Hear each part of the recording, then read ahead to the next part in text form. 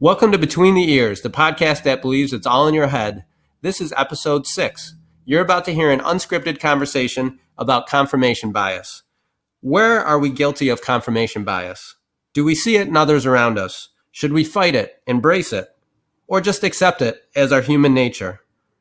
These are difficult questions. In each podcast, our goal is to develop some potential answers by the end for our listeners. I'm Stack, and here is Z Stuff with the start of our show. So this term is very new to me. Never heard of it until you introduced it to me and said, let's talk about it. Let's bring it to the forefront. So I'm pretty sure that a lot of our listeners are going to be, a little confused as to what it really is and how we use it in our daily life. I think that's definitely true. When I used to stay up and watch the Jay Leno show, he'd have the man on the street segments where he'd ask people to say, who is the vice president? I used to do that to people, or ask other really basic questions people should know about America. And confirmation bias is, I don't know if it's an obscure term, but it certainly isn't a mainstream term. So I think you're right. So we should define this better for our listeners. So I know confirm is to verify or corroborate. And bias is prejudice. It's to be bent. In fabric, there's some sort of history that it's to go diagonally against fabric. So I think that's kind of interesting as well for bias. But it means prejudice, basically. And then I think one thing that'll come up is to define evidence. Evidence is an outward sign. And confirmation bias, then, to put those terms together from their origin, it's a tendency to take new information and to use it to confirm an existing belief. Whether that belief is true or not is what we're kind of talk about. It's a failure of what's called inductive reasoning, and that's concluding general principles or some belief from specific or isolated observations, such as if it rained today, we would say, oh, it always rains every single day. No, it just rained today. It's going too far with a little bit of information or even repeated information to draw a conclusion that isn't right. So it's a failure of reasoning. Does that make sense? Do you think our listeners would understand from what we just told them? I do. I think we should use an example, like an easy example aside from that one. We should use another one. Let's use a different one. All right. There was an example that you had given me for me to understand what this was. Oh, I don't remember. What was the topic? It was Drake. Oh, it was Drake. Yes. I think we should use that one as well. I forgot about. It was where, I'm not a Drake fan. Yeah. So you told me that to find other people that agree with that. Yes. And that would be the evidence to show to prove that I dislike him and I don't think he's a good rapper. Yeah. So we're talking about Drake, the rapper. He's got a lot of songs that have been popular. I think he's behind the Beatles and Madonna for the most number one songs ever. And if Z Stuff doesn't like Drake and she wants to confirm that her position is right, all she has to do is find other people that don't like Drake, and then they'll reinforce it, or do some sort of Google search and find a negative article on an album review and then say, I must be right because this one other person on earth or this one bit of information agrees with me.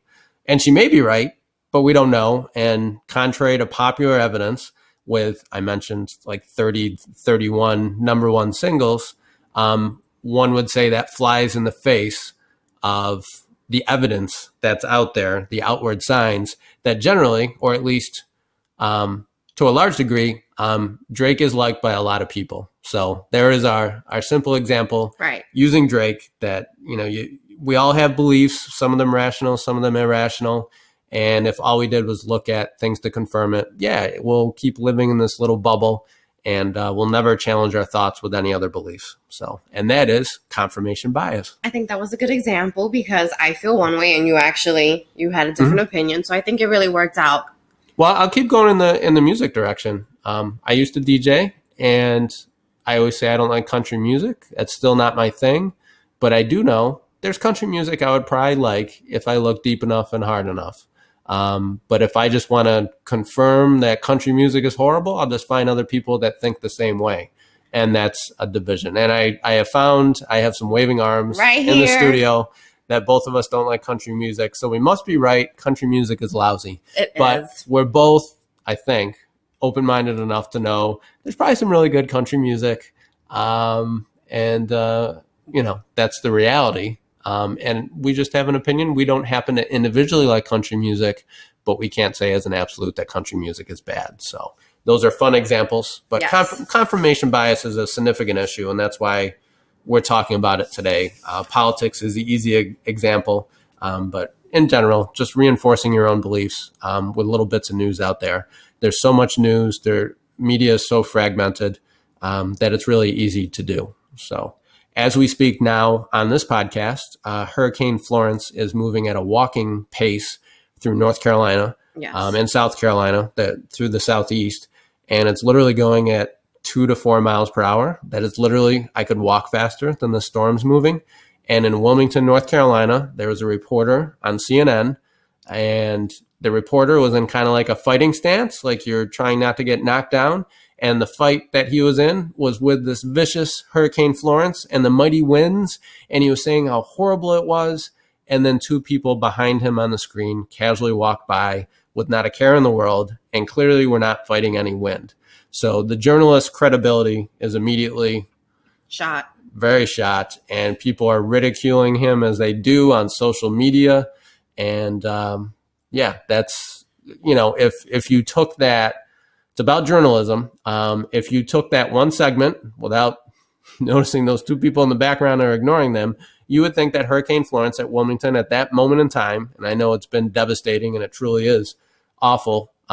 It wasn't awful at that time in Wilmington, but if you took that one journalist's goofy presentation of it for whatever motivation he had out of self-interest, I guess, to dramatize it, you would think that Wilmington was getting pounded at that time.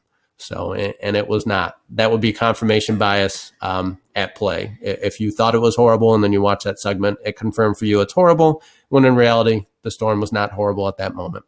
I think that's it's not funny, but it's kind of funny. Like, he really felt the need to sit there and make it seem so much worse than what it was, knowing that people out there are really worried about their family members. Yeah. And why was I watching? Because I own a house in North Carolina, actually, and I wanted to know if my house was going to be flooded.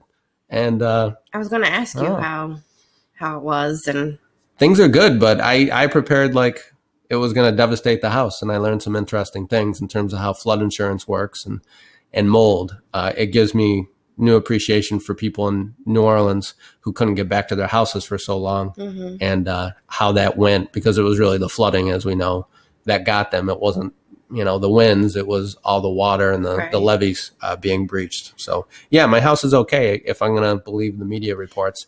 Thankfully, I have friends on the ground in North Carolina that can tell me for sure. And I don't think there's any confirmation bias going on. So okay, good. I'm glad everything turned out okay.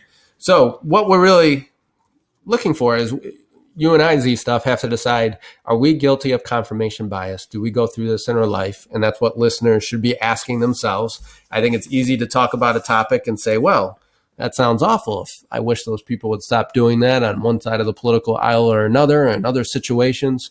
But I think we're all guilty of it, is my thesis going into this conversation, and that we all go through it. What do you think? Do you think you engage in confirmation bias that affects your views and how you feel about things? I think everyone does it on a daily basis. I think you're just giving it a name. You're actually putting a name to what we do. So I am definitely guilty of it. I think people out there are guilty of it. And today it'll shine some light on certain things that we do. Well, I have an Android Google phone, and I can click on my little Google button, and then it has curated news stories. So the first story it has is on North Carolina and flooding. Obviously, I'm interested in that, so I may want to click on that and do things. We happen to be in the city of Syracuse, New York at this moment, so they have a story on Syracuse Orange football, which I'm not going to click on. And it knows that I engage in running and I'm interested. So they have that Eliud Kipchoge sets a new world record in the Berlin Marathon, just over 2 hours. So I would click on those things. If this was my political views, things I had clicked on, it would be reinforcing my political beliefs, probably with stories. It doesn't seem like it would challenge it. As I click on any of these stories, Google will say, do you want me to hide this story? Am I not interested in it? Or do I want to customize the feed in any way? So my point here is, most of us use our phones this way, or if we just go on the internet, if you have some sort of curated news feed, are you likely to have a bunch of news sources that challenge your views or simply reinforce them? And that's confirmation bias if you just have things that reinforce them. Politics, again, is an easy example. If you're very conservative, are you watching Fox News? Are you getting a newspaper that's more conservative? Versus if you're more liberal, are you reading the Washington Post? Are you watching MSNBC? That's confirmation bias at play. Few of us, I think, take the time to challenge our beliefs by checking out other views. What do you think, Z Stuff? Do you challenge your own views a lot? At times I don't, but I think the more conversations I have about what's going on in life, the more I'm like, okay, let me just sit back here and think about it. But sometimes it's really hard to change my views. It's hard to be open. It is. Even if you're challenging it, to be open at that moment. Especially when you're so passionate about something and the topic that you're talking about or something, I think a lot of those opportunities, when they're face to face, they're at family functions for a lot of people. Family holiday things where politics or religion or whatever comes up. But you're not really prepared for it. And if you are, you're kind of dreading the family gathering. It's hard to be open in that moment is what I'm saying, to that kind of conversation and to have that kind of environment where you can have a really open conversation. And I'm not sure if our relatives are always the best examples of who we can be super open with and have a great conversation. I don't know. I don't know who the ideal other representation is for a view that's not your own. I know in my family, if there's different views, an argument happens. So I don't really think family is the best to, have. I think it should be, though, because that's a safe environment in the family. I think that'd be a great place if there's different views. An ideal area, it's safe. There's no risk. It's family. They're going to hopefully love you unconditionally afterwards, even if somebody expresses their views in a way that we're not happy with. I mean, I don't know. It's touchy. Like I'll give you an example. I have a couple of family members who are for Trump. Mm-hmm. I have other family members who are not for Trump. Not unusual, right? Right. We're a divided country right now that way. So, I guess conversation happened and an argument happened behind it. Did it change the relationship of the family members? No, but it did cause a little of a Do you think it's more common for that to happen within a family, or for somebody to kind of cloak their views and be more moderating in what they say? I think that happens more in families because I guess you can be more open, like you said, and you have more of an opinion and you say more, as opposed to like if me and you were having a conversation or me and some stranger were having a conversation, it wouldn't be as open and honest. Yeah. Like I went with my aunt one time to see some movie that was playing when Obama was president or about to be, saying he was a Kenyan and, he has a whole post-colonial conspiracy and he's Muslim and all that kind of stuff. And I don't know, it bordered on a hateful movie. But I wanted to see how someone articulated those views. And my aunt probably thought I really sympathized with those views, but I totally did not agree with it. But I did want to challenge my own beliefs just to see. It didn't change anything for me. And I found it very distasteful. But I probably moderated how I interacted with her that would lead her to conclude we might have been of a like mind or similar, when really I was just open-minded enough to listen. So I think you hit the nail on the head right there. You have to be open-minded to listen. So I think a lot of listeners would say, boy, the country's so divided. This is a rough time in our country.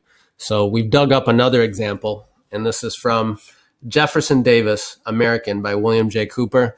Jefferson Davis, for those of you who don't know history super well, during the Civil War was the leader of the Confederacy president on the southern side. And that's a wonderful time to, if as you listen to me talk about it here, to appreciate that things have been bad in the past. And I don't think our modern times are the worst by a long shot. And we'll get through this as a country, this division, and I'm sure we'll be more united at some point in the future. Things go through cycles, just like the hurricane that we mentioned. We don't always have hurricanes. So Jefferson Davis, prior to the Civil War starting, when things kind of started to break down, And the evidence of the country changing, the outward signs, going back to our definitions before, things were clearly changing in regards to slavery. But I want to share how he justifies and confirms his own thoughts and acts as a source of confirmation bias for other people. So Jefferson Davis, in his reading, found the U.S. Constitution had nowhere authorized Congress to prohibit slavery in any kind. So he used the Constitution to justify slavery. And he did not hesitate to defend openly the South's paternal institution. He portrayed slavery as a paternal thing to do, almost like the overseers and the plantation owners were doing this for the good of blacks that were enslaved. He noted the existence of slavery among the Hebrews of the Old Testament. So he claimed a biblical reason and sanction for slavery. When he discussed the racial slavery practiced in his section of the South, he praised its positive impact on blacks, whom he described as being far better off than either the free blacks in the North or those recently emancipated in the West Indies, remembering that America was slow compared to other countries and other civilizations generally, at least from the developed world and from the old world, from Europe, to outlaw slavery. In his script, in Jefferson's script, the author says, the slaves themselves recognized the validity of his interpretation of their situation. So he was speaking on behalf of the slaves, which is just audacious. And he said 3 months earlier to where the author is referencing Jefferson Davis's words, he had pronounced the slaves happy and contented, living in the kindest relation that labor can sustain to capital. So there's his justification, and he continued on with that. On the floor of Senate, he announced the decree of God underlay slavery, which he found sanctioned in the Bible, authorized, regulated, and recognized from Genesis to Revelation. So it's difficult, but in reality, financially, this is a way of life in the South, and they did not have another economic system without slaves to make a living. Really, they were not prepared to make that adjustment. And the North, to a degree, was also dependent on it with the things they produce in the South used for manufacturing. But so he's used the Constitution, he's used the Bible, and he's also said the slaves are happy. So there's no problem there. So that was in the 1850s and 1860s, with 1865 being the year we finally really got rid of slavery. But even that did not change. So before Z Stuff, you react to that, I'm going to say in New York State, we were not different than other areas. There were laws called the Black Codes that came on the books in a lot of states, including the North, and it basically prohibited a lot of slaves from voting, and it discouraged their migration to that area. So there's a bit of hypocrisy in the North. I don't want to make this a bashing of the South. The North was complicit, just in more subtle traditionalist ways, I think they would say, as I heard slavery and its associated acts referred to in Newport before. So there's a pretty glaring episode of confirmation bias. So what do you think about all that? I want to know where he got it from, that the slaves were happy. Who is he to sit here and talk about anybody's happiness? And not for nothing, you're going to sit here and tell me that you're going to go by the Constitution. Oh, hey, just because it doesn't say that I'm going to sit here and go with that. I think it's really interesting that he really believed what he was saying. So it wasn't an act of pandering or any sort of just kind of act he was putting on. And I think in today's world, there are a lot of acts. People have an agenda. They don't always believe what they're saying. But there's a lot of use of the Constitution as well. Strict constitutionalists will use that to justify why they're acting a certain way, sometimes legitimately in their mind, and sometimes just as an excuse to go a certain way. Right. But I think anybody who wants to sit here and use the Constitution or the Bible as justification, they're drinking the juice, like Jim Jones when he had everybody sit there and drink the juice and they all ended up dying. He's drinking the same juice. Oh, yeah. I thought you were saying drinking the Kool-Aid, but you're actually talking about something much more serious. Yes. See, look at that. Yes. Yeah, no, I don't. Well, look at that. A lot of people followed in the Civil War. The Confederacy came to be. There was a war. In your example, people follow that. It's I don't know, dangerous to say the least for leaders to engage in that sort of thing, especially if it's a false belief. No less damage if it's a true belief.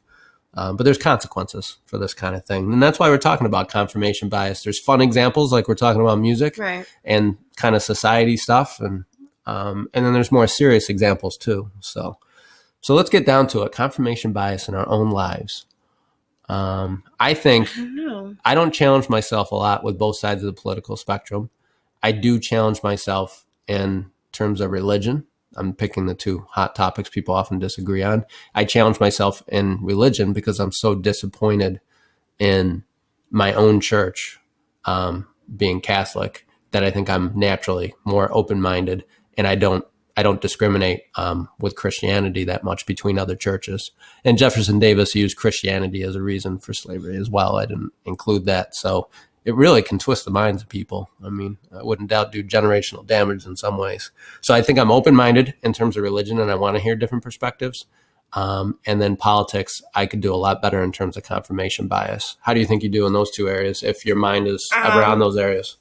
Politically, I'm not really, I try not even to get into politics, because for me, once you start to have a conversation with someone, I feel like it drifts off into something different. It goes into like race, and then that's really where things start to explode. And, you know, it's hard to really at that moment think about the other person's view, because my zeal for the topic is so heavy that I'm like, I don't care what you're saying. You're wrong. Like, I'm right. You're wrong. There is absolutely nothing that you can tell me otherwise.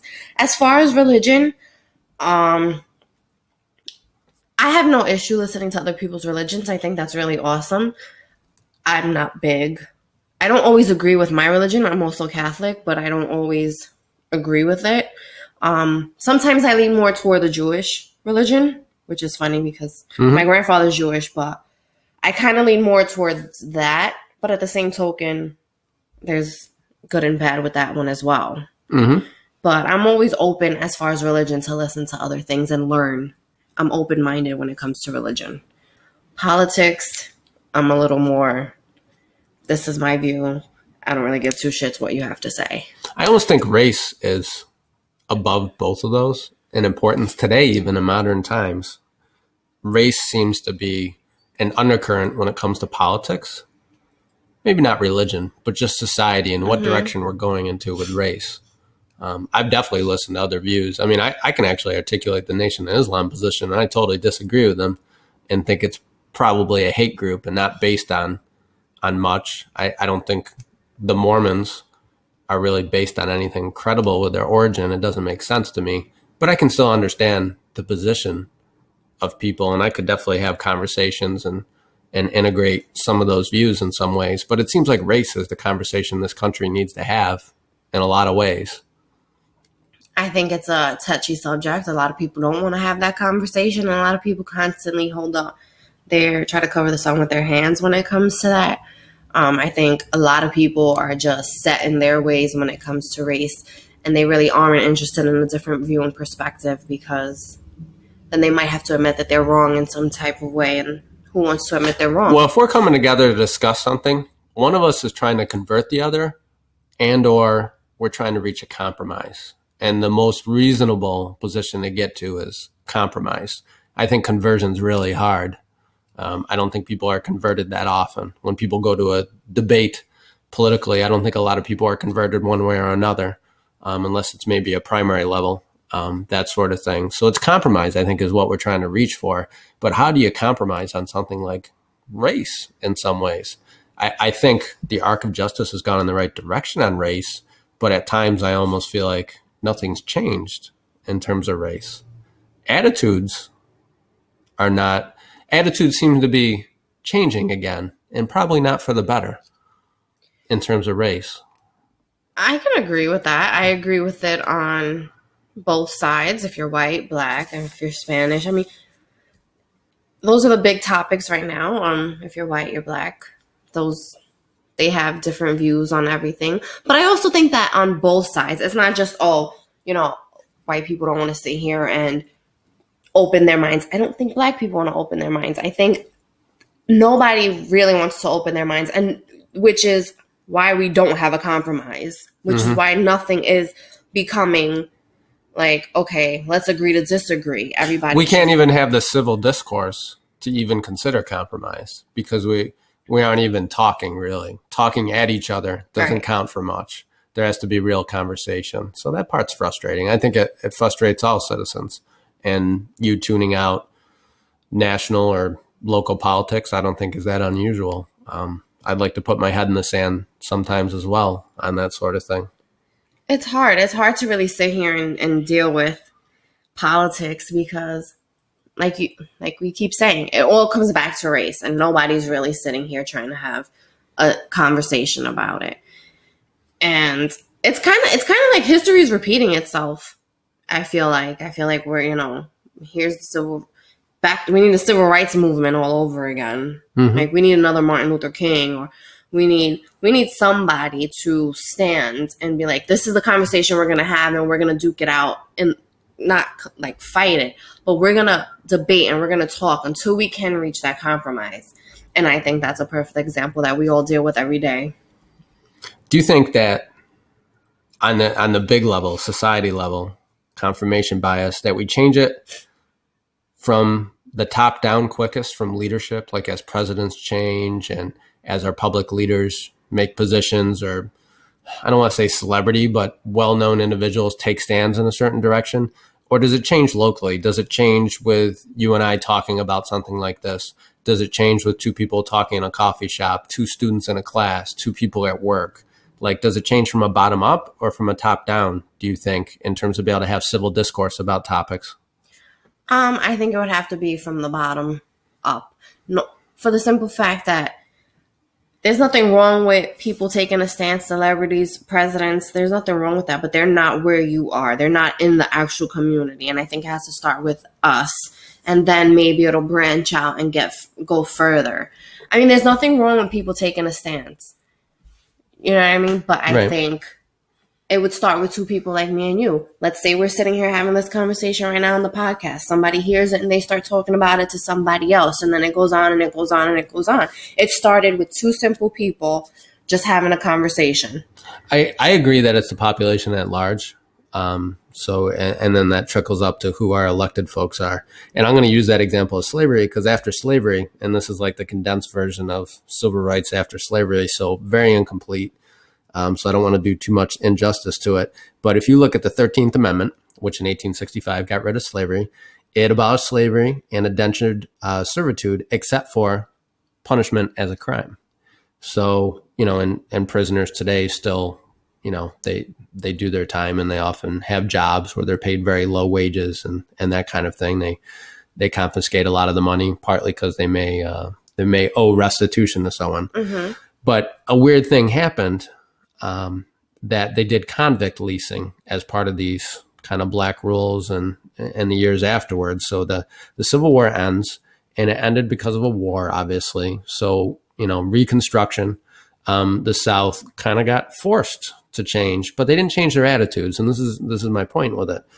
Convict leasing was where somebody is convicted of a crime, and not all the crimes were legitimate, by the way, and not all the crimes were people were incarcerated out of proportion to very small crimes. Like vagrancy is cited as one of the most basic things. You're homeless, you don't hold down a job, it's a crime. Mm-hmm. All of a sudden you end up in prison for an extended period of time. You see, wow. But then they would lease out convicts to businesses, plantation owners, etc.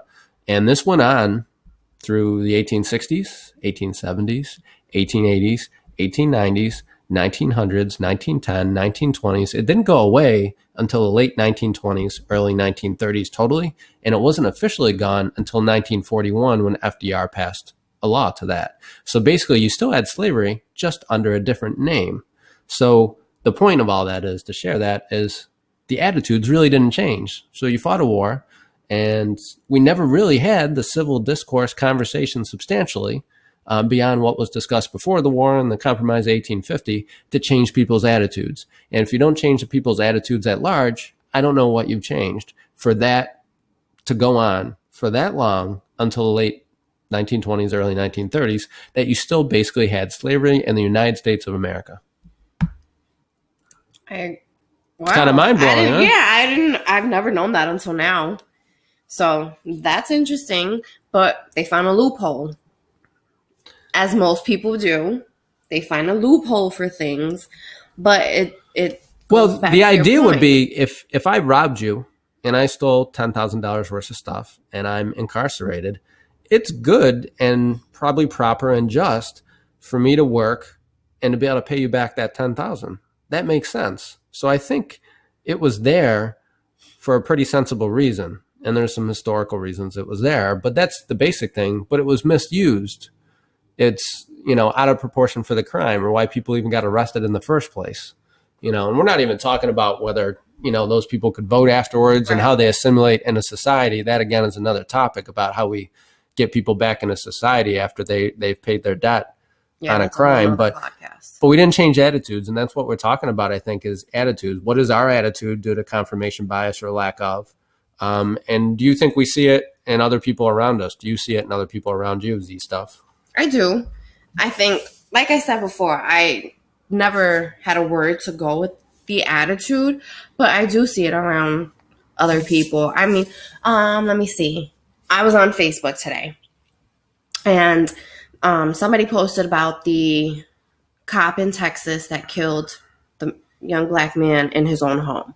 Mm-hmm. So there was a debate about it, and this one person always just happens to sit here. This one person comments on this. What's the debate about how it happened? Because, if he killed him in his home, he killed him in his home. They are trying to slander his name, the victim's name, and say that he was a bad person and that this cop was justified in entering someone else's home and shooting him. Mm-hmm. So the same person on all these topics, including like Trump and everything, he's just like, oh, well, she has the right to a fair trial. And who's to say that, as a cop, you're supposed to sit there and give a warning and, maybe she did. And he's always defending. Mm-hmm. And so there's a history there of that person not being open-minded. Right. There's a way to engage about these topics, and they are not engaging in a way that makes you open to it. It's hard to have a back and forth. Yeah, it is, because they're definitely set in their ways, and it's just like I've come to the conclusion, like I can't even talk to this person. Like I cannot have a decent conversation with you. So I'm just gonna sit here and watch you talk and have other people sit here and try to do the same thing that I was doing. So I think that's something that I see, and that's confirmation bias with someone else. What do you do with someone like that? Because then you just eliminate them from your life potentially, and then we stay divided, right? Right. And then to engage them is also a challenge as well. Right, because ultimately that they're not going to be willing to understand where you're coming from, and they expect you to understand theirs. Mm-hmm. Listeners, want to share what's going on between your ears? Tweet us at _between_cast. Now back to our conversation. What about you? I definitely see it in other people, and I definitely have it at times. We don't know as speechwriters, or we're going to properly phrase everything. Mm-hmm. We have thoughts and opinions, but it shouldn't shut down other people. So I'm sure that I both engage in it, I resemble it, and other people around me do. I mean, politics again is the easiest example, but everybody has these views, and I think it's easy for all of us to judge others, and it's a quality a lot of people bring to their friendships and relationships is some judgment, and with judgment comes an attitude or an opinion. So yeah, I think it's all over the place. Now, what to do about it? Should we fight it, embrace it, accept it as human nature? The more I talk about it, the more I'm kind of embracing it as human nature. I mean, I gave a historical example. I sure don't want to embrace it with the example that I gave regarding slavery. I don't know if fight it is the right term for it, but I definitely want to be aware of it, right? I mean, I think we can both agree to be aware of it and to try to seek out other opinions, right? I mean, that is the best thing you can do. That's the only thing you can do at this point. But like, that's a perfect example that I gave you. That's just who this person is. So that's his human nature, in my opinion. That's just who he is. And it's just best for me to leave that person alone. But maybe somebody else that I can have a conversation with that feels similar to this individual, I can actually have a decent conversation with. So, I mean, it depends on the person. I find it hard to, like in a message board or responding to articles that you see online, to respond and to get a good conversation going.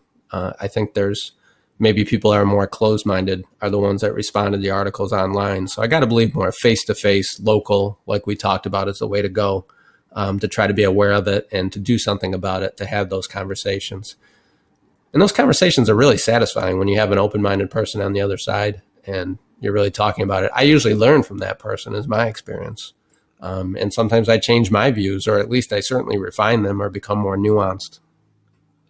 I agree. And I agree with that 100%. I think when I have a conversation with someone, I actually try to I try to learn from that, from the conversation, as opposed to just staying closed-minded, because the more open I am, the more educated I am. Yeah. Yeah. And we can all learn from others without a doubt. There's no way we can know everything. And isn't a lot of what we have for views secondhand information from someone else, something we read, something a parent told us, something a friend told us, something we got in school, but we didn't firsthand experience it. It's a bad game of telephone. Yeah, I can explain gravity to you, but I didn't discover gravity, among other things. Wasn't that Einstein? Oh, I think. Is it? E equals MC squared? No, I don't know. I think that was Newton. But I can't explain how my cell phone works. So I think we should all, over the next week, after listening to this and engaging in this conversation, purposely seek out alternative viewpoints and see how you feel about that, and see if you can engage in the kind of discourse we're talking about. You've been listening to the Between the Ears podcast. Have a future topic idea or just want to interact with us? We'd love to hear feedback about your attempt to have civil discourse about something. Tweet us at between_cast. Thank you for listening.